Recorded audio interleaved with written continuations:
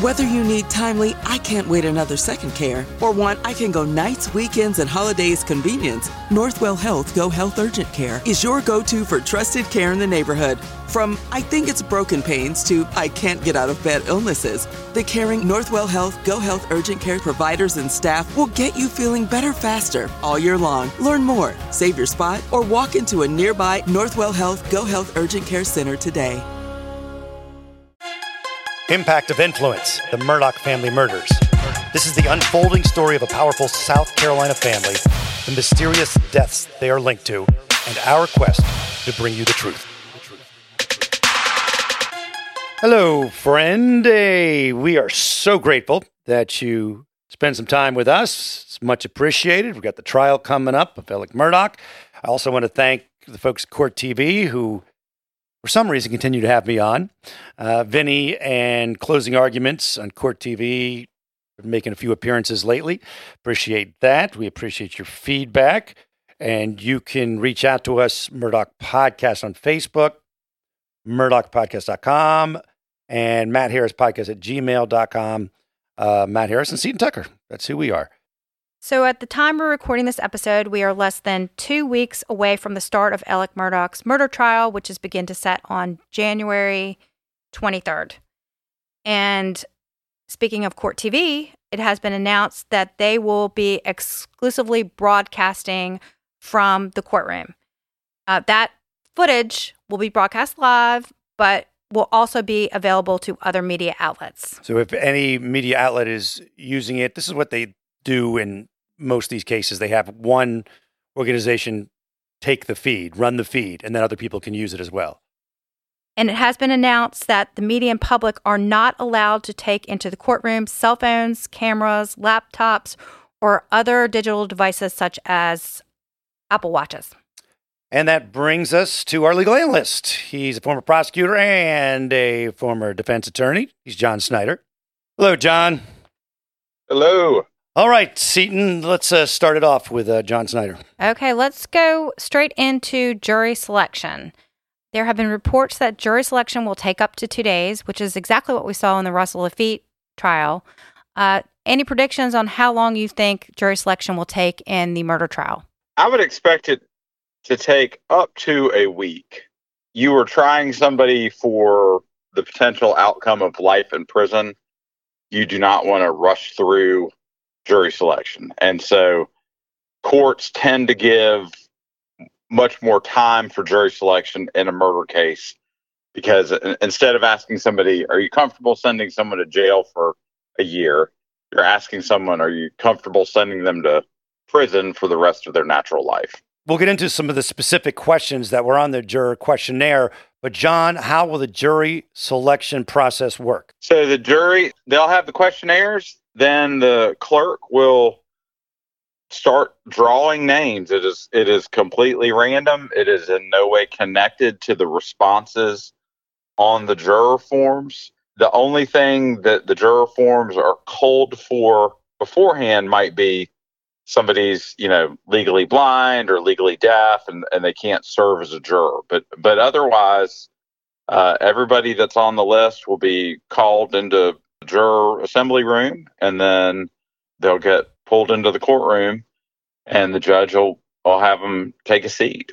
And how many jurors will each side be able to strike, do you think? It will be at least 6. 6. And then we will see some wrangling for cause. And so for cause would be they ask you to get on, and you come to court dressed in a Grim Reaper outfit. Okay. And kind of this if you're charged with a crime, you're guilty. And that won't count as one of their strikes. That'll just be... that won't count as one of their strikes. That's correct. Okay. Reportedly, hundreds of people have been called as potential jurors. Will they say, okay, the first 150 come day one, or how do they work that? It depends, but whatever they have the space for, there's no way you're going to cull through 150 in the first day. So I do think they might stagger them. Well, and as of this recording, we don't have a decision from Judge Newman as to whether the public or media will be allowed in the courtroom for jury selection. Fitz News released the questions that are on the juror questionnaire. John, is there anything that you find unique or out of line or interesting in this report? When you look through these questions, I think they're kind of sound questions you would want to ask in any kind of major criminal trial, because what the lawyers are trying to find out is there some implicit, unspoken bias in your background that you may not come to the stand and say that you have a Blue Lives Matter or Black Lives Matter, or therefore you have a preset opinion about law enforcement. You don't want to be rude to these people that'll be deciding your client's fate. You ask these questions like, hey, what kind of shows do you watch? And it all is kind of to warm up the juror to open up maybe a little bit more about themselves than they naturally would. One of the things that they did ask about was media consumption, which is similar to what we saw in the Russell Lafitte juror questionnaire. But they also asked about watching true crime shows like Dateline or 48 Hours and other shows like CSI. Is it normal to ask about those shows? That's actually maybe one of the most standard questions, because the way that crimes are covered in an hour television show is not any way related to reality. In that, we don't go from murder to 10 minutes later arrest to conviction. The timeline that TV sort of makes people think of is not accurate. And so you would say, okay, I remember I ask this all the time, like, all right, now you all understand that, everybody here understand there's a difference between what you see on CSI and what a real case is. And I'd make a joke about there are no supermodels in the lab with backlit instrumentation doing the testing. Like that's CSI. That's not reality. But people are impacted by the media they consume. So that's why both the defense lawyer and the prosecutor is going to ask, because you might have an unfair assumption about how law enforcement should do things. And so you're really trying to nail down are you going to apply the law as the judge gives it to the facts that are provided in court? So you say they would ask the question when they were talking to jurors, but this is actually on the juror form. Why is that?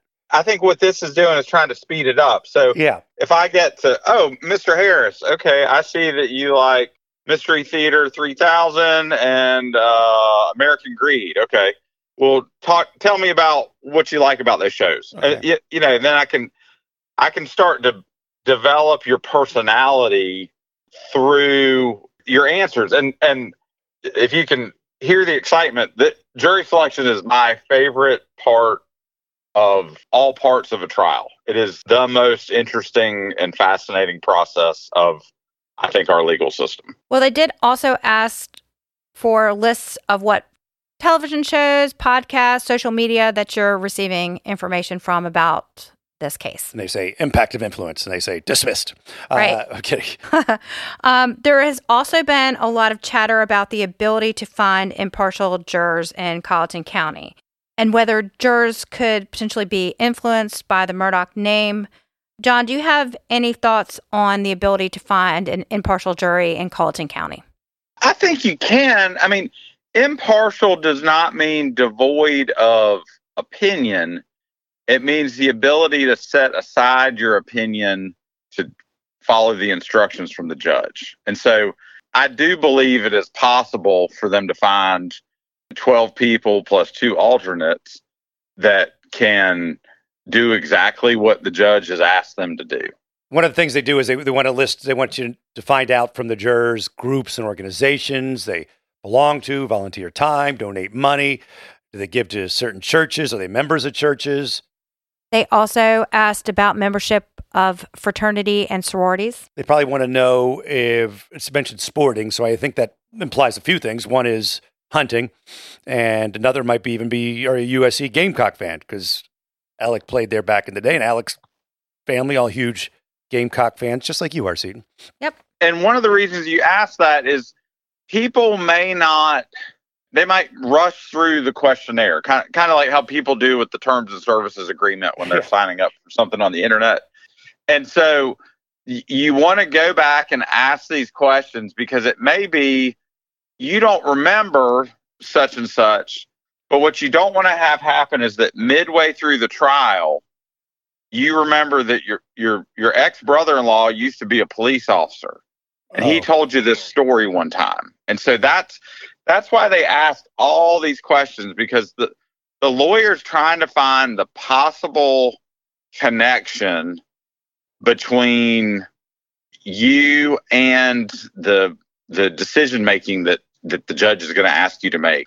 You want to cull the herd to make sure you get people that they don't have 18 people in their family that are all police officers. It's like, well, I mean, as a prosecutor, absolutely you want them, but the defense lawyer, you want to ask that, and you all the time people might leave out the fact like, oh yeah, my brother-in-law is so and so. Okay, well, why didn't you write that on the questionnaire? Oh, I didn't really understand the question. Okay, well that's why I like that you do the questionnaire, and then that gives kind of a background for the lawyers to start digging in on. Well, you mentioned something earlier that caught my attention. Sometimes you're drilling down to get the potential juror's personality as a prosecutor or defense attorney, and you may work that into something, right? You find out this one guy who's on the bubble, maybe as the jury goes on, he's a USC fan. Maybe you drop something in there, right? Something like that. That's right. You wear your garnet and black tie to jury selection. Like from the defense standpoint, you're hoping you get your guy. We always had kind of a joking rule about you didn't want preachers, teachers, or engineers on your jury, because a preacher will always find the good in somebody. A teacher will, same thing. They just think things could be better, and an engineer isn't going to listen to anybody's word for it. They're going to have to go prove it themselves. Interesting. And so different personality types, you want to explore all that so that that you've got people that you are trying to find people that are inclined to your case. I mean, that's part of the adversarial side. Oh, you went to UVA? Okay, well, I have my orange and blue tie on today. Juror number 10, did you notice my tie? I mean, that goes on. That's part of the process.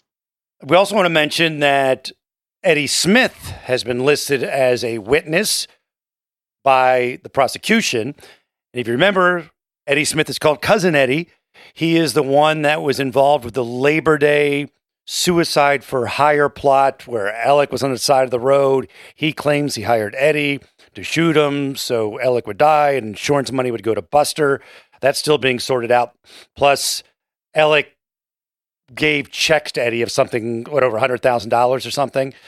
Yes, he's been accused of being in cahoots with Alec and running a money laundering scheme. My question to John is, the prosecution calling Eddie Smith, what do you think the defense will do with this?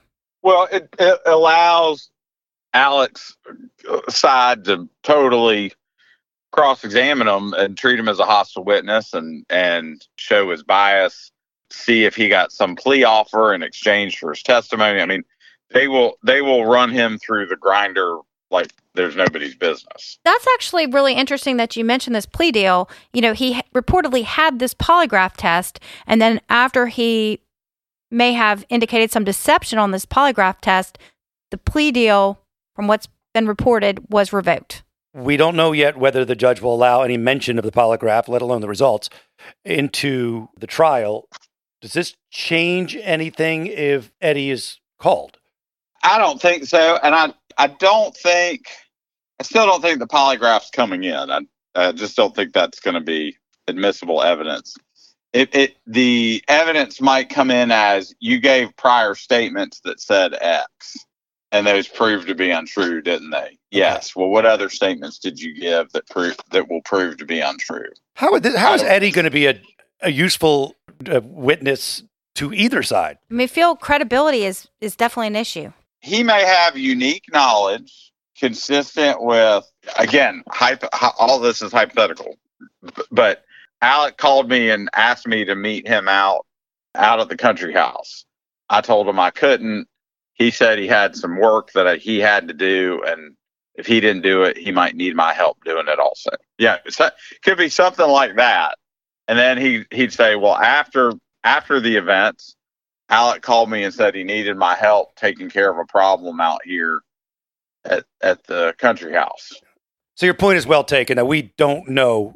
We have no idea what Eddie might be saying. So yes, he's going to be run through the ringer, but we don't know yet what. I would love to see him. I definitely want to be in court that day for sure. Yes. But remember, of course, just because somebody's on the witness list doesn't mean they'll be called. Take a little break and get you ready for some traveling you've got coming up, some international trip where you want to be able to at least get around, right? So you want to learn the language of the country that you're going to. You want to experience it with a little bit of knowledge going in. And you can get a lot of bit of knowledge when you use Rosetta Stone. It's the most trusted language learning program. It's available on desktop. It can also be used as an app on your phone or tablet. And Rosetta Stone teaches through immersion. It's instead of memorizing and drilling vocabulary words, you learn by matching audio from native speakers to visuals. You read stories, you participate in dialogues, so you are ready to go. It's the most trusted, time-tested app out there. They've been the expert in language learning for 30 years. Buy Rosetta Stone now, and you never have to pay a renewal fee. Don't put off learning that language. There's no better time than right now to get started. For a very limited time, Impact of Influence listeners can get Rosetta Stone's lifetime membership for 40% off. That's 40% off unlimited access to 25 language courses for the rest of your life. Redeem your 40% off at rosettastone.com/today. Whether you need timely, I can't wait another second care, or want I can go nights, weekends, and holidays convenience, Northwell Health Go Health Urgent Care is your go-to for trusted care in the neighborhood. From I think it's broken pains to I can't get out of bed illnesses, the caring Northwell Health Go Health Urgent Care providers and staff will get you feeling better faster all year long. Learn more, save your spot, or walk into a nearby Northwell Health Go Health Urgent Care Center today.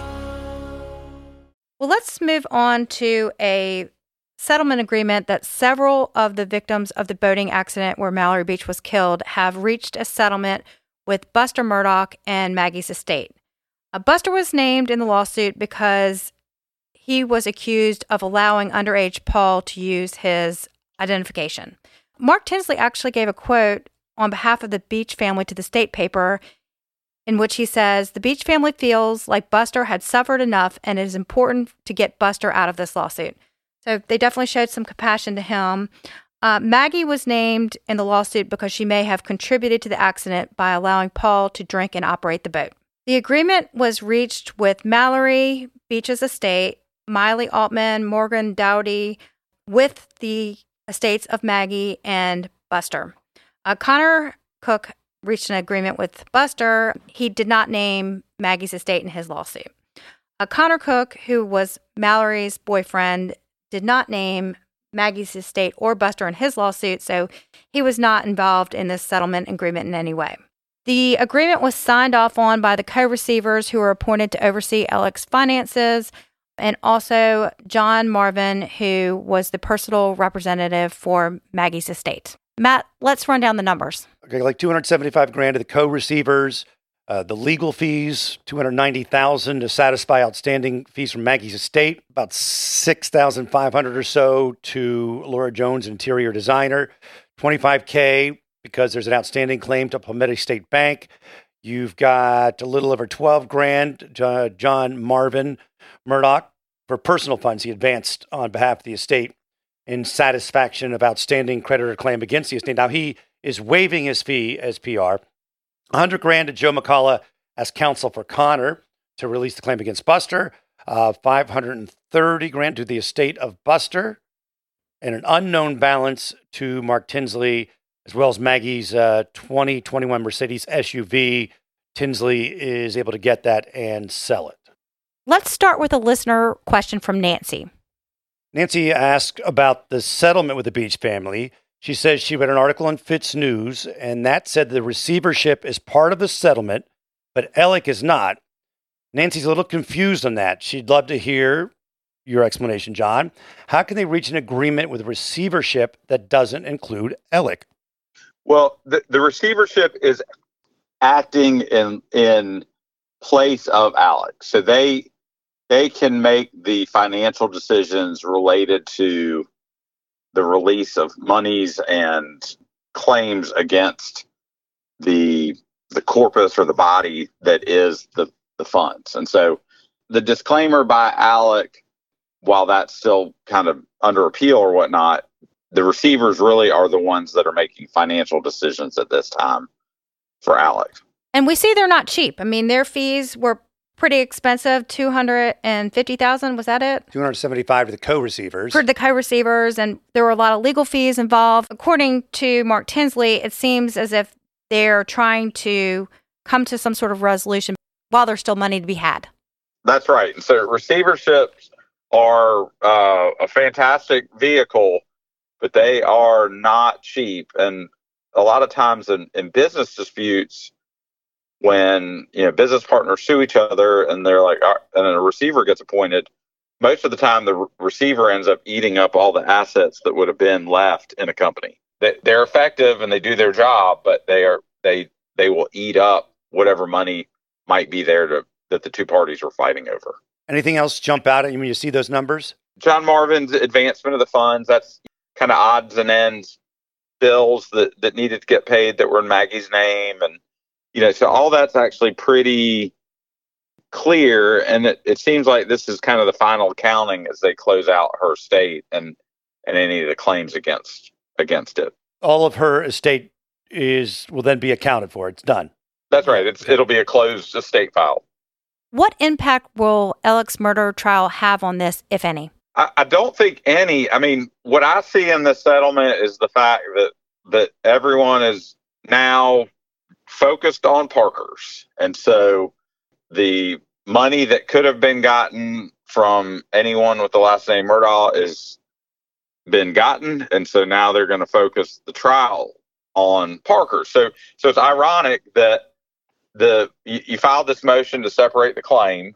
It was granted, then it was reversed. And now it looks like they'll have settled with almost everybody except for Parker. So in essence, the only people going to trial will be Parker's. And Alec, right? I mean, he still has his estate. It doesn't seem like he has anything. Right. And also a lot of this settlement, these numbers hinge on the pending sale of Moselle and that property. So we'll wait on that. And you said there's a hearing coming up? There's a hearing next week, which will actually happen before the start of the murder trial in front of Judge Hall. So this is all pending his approval and also the approval of the probate court. Right. I'm going to share this email while John is with us. Matt Harris podcast at gmail.com. This is from Laura, who is an attorney. She says, big fan of the podcast, big fan of John Snyder. He makes your show. You guys are great, but the legal perspective is vital, and he's really good. Matt, I could not agree more with you talking about the disparagement of Dick Harpootlian. She's referring to what I was saying earlier in a podcast or an episode, that attacking Dick Harpootlian just for defending Alec Murdaugh is unfair. You can attack him for other things, but she says, I do defense work, and if people were attacking me for doing my job, I'd sue. It really makes me mad when they do this. He has a job to do. Our legal system depends on it. Now, I have disagreed with John's statements as to why prosecutors become defense attorneys. The answer is much more simple. It's not for the love of litigation. It's simply for the significant amount of money that can be made in private practice. Former DAs are absolutely great hires across all areas of the law. Great job. Great job, John. Keep on, keep it on. Great job, John. We couldn't agree more. Thank you, John. Thank you, guys. I appreciate it. Love doing it, and can't wait for jury selection. You got it. See you, John. Bye. This past week, we had an article from a local reporter, Michael DeWitt, in which he interviewed the Colleton County Clerk of Court, Rebecca Hill. And they talked a little bit about Walterboro preparing for what may be huge crowds and the biggest thing that Colleton County has ever seen. In the article, Hill is quoted as saying, "We have kind, compassionate people here who are coming together like never before to let the outside world know that Colleton County is not the crime that happened in its jurisdiction. We are much better than that, and we stand together to make our town a safe place to live and for the families to grow and work and play. And on that sentiment, I thought it would be a great idea to bring Sarah Holstein Graves in, who has been on our podcast on several episodes, to kind of go over a little bit of the history of Walterboro and Colleton County. Hi, Sarah. Hi, how are you? We're fantastic. Let's find out all about Walterboro. Okay, so Walterboro, it's about 20 minutes away from Hampton, so it's pretty close, and a little less than an hour away from Charleston. It was founded in 1783 by two brothers by the last name of Walter. One of the brothers' daughter had contracted malaria. So as you know, down by the coast, the mosquitoes are terrible in the summer, and malaria was actually a fairly common disease. And so planters started moving towards Walterboro in the summer, and some of them actually just stayed there. In the beginning, it was called Hickory Valley because of all the hickory trees that were there. And it still has a lot of historic homes that are dating back to the 1800s. So if you do come to town for the trial, it's worth a little drive around the Main Street area to look at some of these beautiful old houses. They were designated the county seat of Colleton County in 1817. And they built the courthouse and the county jail in 1821. What's really cool about the courthouse is it was designed by Robert Mills, who was an architect from Charleston, who designed a lot of very famous buildings. He designed the first Washington Monument in Baltimore, as well as the Washington Monument in Washington, D.C. He designed the USC campus. The fireproof building in Charleston, which now houses the South Carolina Historical Society. And probably one of the more famous ones, the old Patent Office building in Washington, D.C., which now houses the Smithsonian National Portrait Gallery and the Smithsonian American Art Museum. So he designed that courthouse. It's an absolutely beautiful courthouse. It really is a beautiful place. In the 1880s, the railroad line was established, and that connected Walterboro with both Columbia and Charleston. So that made it a little more metropolis-like. This I found super interesting. In the 1930s, they established the airfield, which is where the National Guard has a post now. In 1942, during World War II, it became the home of the Walterboro Army Airfield, which was a sub-base of the Columbia Army Air Base.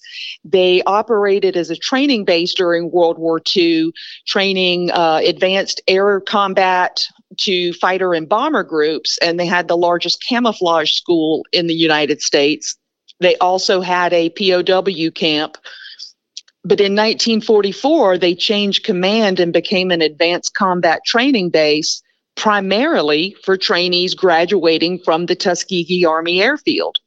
So over 500 of the Tuskegee Airmen trained in Walterboro. Wow, did not know. And they do have a monument there to the Tuskegee Airmen, which I thought was great. It is great. That was a little piece of history that I found very interesting. I-95 arrived in the 1960s, so that made Walterboro a big overnight stop, a potty break, a dinner break, and so that end of town began to develop more around the interstate.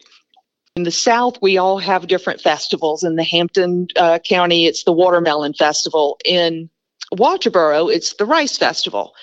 So every year around the end of April, they hold a big festival. It's been going on for a long, long time. And during this festival, they do operate primarily in that area around the courthouse.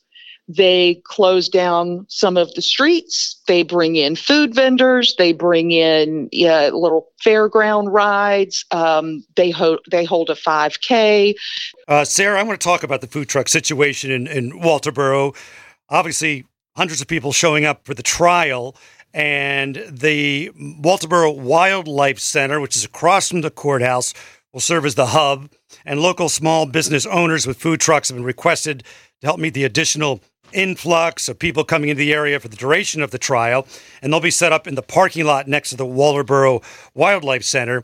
And I don't really understand why there was some people and some broadcasters giving a little heat and throwing a little shade at the community for doing this. It's something that's definitely needed. Yeah, I just didn't fully understand the criticism. I get it. It's not a festival, and no one's really saying that this is a festival, but there's going to be a lot of people there, and everyone is going to need to eat. I had actually kind of thought about this before they announced these plans, that I would have to maybe pack a sandwich or something like that and just eat in my car at lunch. So I'm very thankful that there'll be other options beyond that. Well, if you look at it from an infrastructure perspective, let's say that everyone that's attending this trial, including the attorneys, they get a break that's going to last, let's say, from 12 o'clock to 2 o'clock. You have this mass exodus of people leaving the courthouse, getting in their vehicles, driving across town to one of the few options that there are for dining, trying to all get fed within that time frame, and then all getting in their cars and driving back and trying to find somewhere to park. So this just takes all of that out of that picture. It is a safety thing. It is a restaurant can only hold so many people. They can only serve so many people. It's a timing thing. It's a convenience thing. And again, because they do this so regularly, from an infrastructure point of view, they have the ability to do it. They have the training and the experience to do it. Walterboro still holds a First Thursday event once a month where they close down Washington Street, and the stores that normally close at 6 o'clock stay open later. They have a band come out. They have the restaurants open, and it's to encourage people to come out and shop and dine and help with the businesses on the Main Street area. So this is that aspect of it they're doing once a month. The Rice Festival they're doing on a much grander scale once a year. So to me, not only is it a good opportunity for them to bring some vendors in and maybe make some money, but from a safety standpoint and from the standpoint of trying to make sure the court is running on time, that you don't have people straggling in because they couldn't find anywhere to park or they didn't get their food on time or whatever like that. It's a way to keep things on target and running efficiently. Did you actually have a chance to look into the Rice Festival? Is it the Carolina Gold Rice? It is not the Carolina Gold Rice, but I did look into Carolina Gold Rice. It was all over the Lowcountry, but it kind of died out. And a very short time ago, a couple from Hardeeville who were growing rice contacted the archives, and they actually had some of the Carolina Gold rice seeds still kept. And so they let them take those and plant them. And they've brought the crop back from that. But I just I'm a culinary person, and this Carolina Gold Rice is like this. It's a special kind of rice? It's a special kind of rice that a lot of the top chefs in the country are using, Really? Especially in Charleston. And it's a heritage rice that they just brought back from extinction. Well, it was brought over from Africa, and the slaves that were brought from Africa knew how to plant it, to tend it, to harvest it, to cook with it. And so it was another one of the wonderful offerings that came into our culture because of the African slaves who were here. And then, it kind of died out over time. I don't know why. And then it was recently brought back. And so it's a gourmet thing. You're right. It's the top chefs. That's all they use. I believe it's like a less carbohydrates in that rice than it is in regular white rice. And it's got that gold color to it. Why isn't you haven't seen me Dwayne and I rice? So waiting on. Well, I actually have made Carolina Gold Rice, and I can tell you the best way to make it. So I will. I'll post a link to our Facebook page in case anyone's interested. Yes. Anything that we have forgotten you want to add, Sarah? No, I just think that we need to show a little bit of grace to the folks that are running the infrastructure there in Walterboro, because this is absolutely, circus come to town that they didn't ask for. And they are doing the best that they can with what they have. Applaud them for it. I think they've handled all of this beautifully to this point. They've done a great job just keeping everyone posted of what's going on. And I think logistically, they're doing a fantastic job. Sarah, thank you. You are welcome. We'll see you soon. Before we wrap, I do want to offer our condolences to Judge Newman's family, who experienced a loss of one of their family members this week. And we forgot. Well, I didn't see it, so it's not on me. I'm just kidding. You said there was a comment about us talking too fast? On one of these Facebook sleuth groups I'm on, someone under our episode said that we were talk too fast, and they usually have to listen to it several times because we talk so fast. And I said, well, you've been up usually since 3:45 in the morning. Yes. I don't know why I talk so fast, but I completely forgot to keep that in mind this episode. So if you are listening on, I know Apple does it. I think several of the other may also offer those options to listen to it on a slower speed, but I will try to be mindful in the future. Me too. I don't know why I talk so fast. I always have, but I'm going to go slower. We always appreciate feedback, good, bad, and different. And you can get to us through the Facebook page, Murdaugh Podcast, MurdaughPodcast.com, and Matt Harris Podcast at gmail.com. We will talk soon. While every season is special at Biltmore, there's just something about autumn. It's the perfect time to wander and explore the color-splashed gardens and grounds of Biltmore Estate. Or take a guided cycling tour on a crisp, cool morning. Then toast to the season's fleeting beauty with a complimentary wine tasting. Fall won't last forever. Savor it while you can at Biltmore. Visit now and enjoy a second day free. Learn more at Biltmore.com. Something is creeping in. Don't follow it down. Let me introduce you to Barry Clew, an authorised financial advisor from New Zealand and a very special kind of stain on humanity. He was a very knowledgeable young guy. He was a registered financial advisor. Type of guy that was bending over backwards to help you. Now, you could be forgiven for thinking that Barry sounds like a great guy. And you'd be right.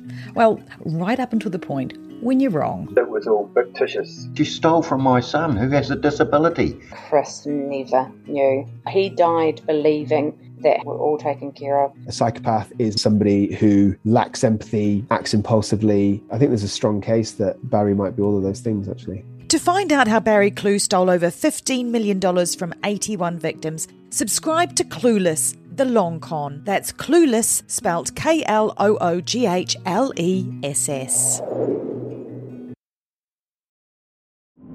True terrors of horror, bizarre happenings, unexplainable events. On our podcast, Disturbed, terror takes center stage.